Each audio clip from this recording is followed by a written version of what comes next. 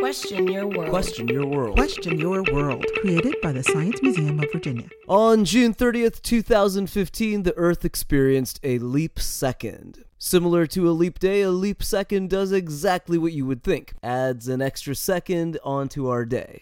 A 24-hour day lasts 86,400 seconds, but we get to add one more second this year because of Earth's slowing orbit. As the Earth spins and wobbles its way through the year, some days don't land exactly at 24 hours. Occasionally, it lasts a fraction of a second longer here or there. To truly keep time accounted for, an extra second was added on to June 30th. Now for some controversy. The leap second is used only when needed because the Earth's wobble isn't perfect or constant, so many people oppose the act of adding in an extra second. Later this year, at their big meeting, the International Telecommunication Union will decide if we keep doing this or not. So the leap second's impact, might not last too long. For more information, please visit smv.org.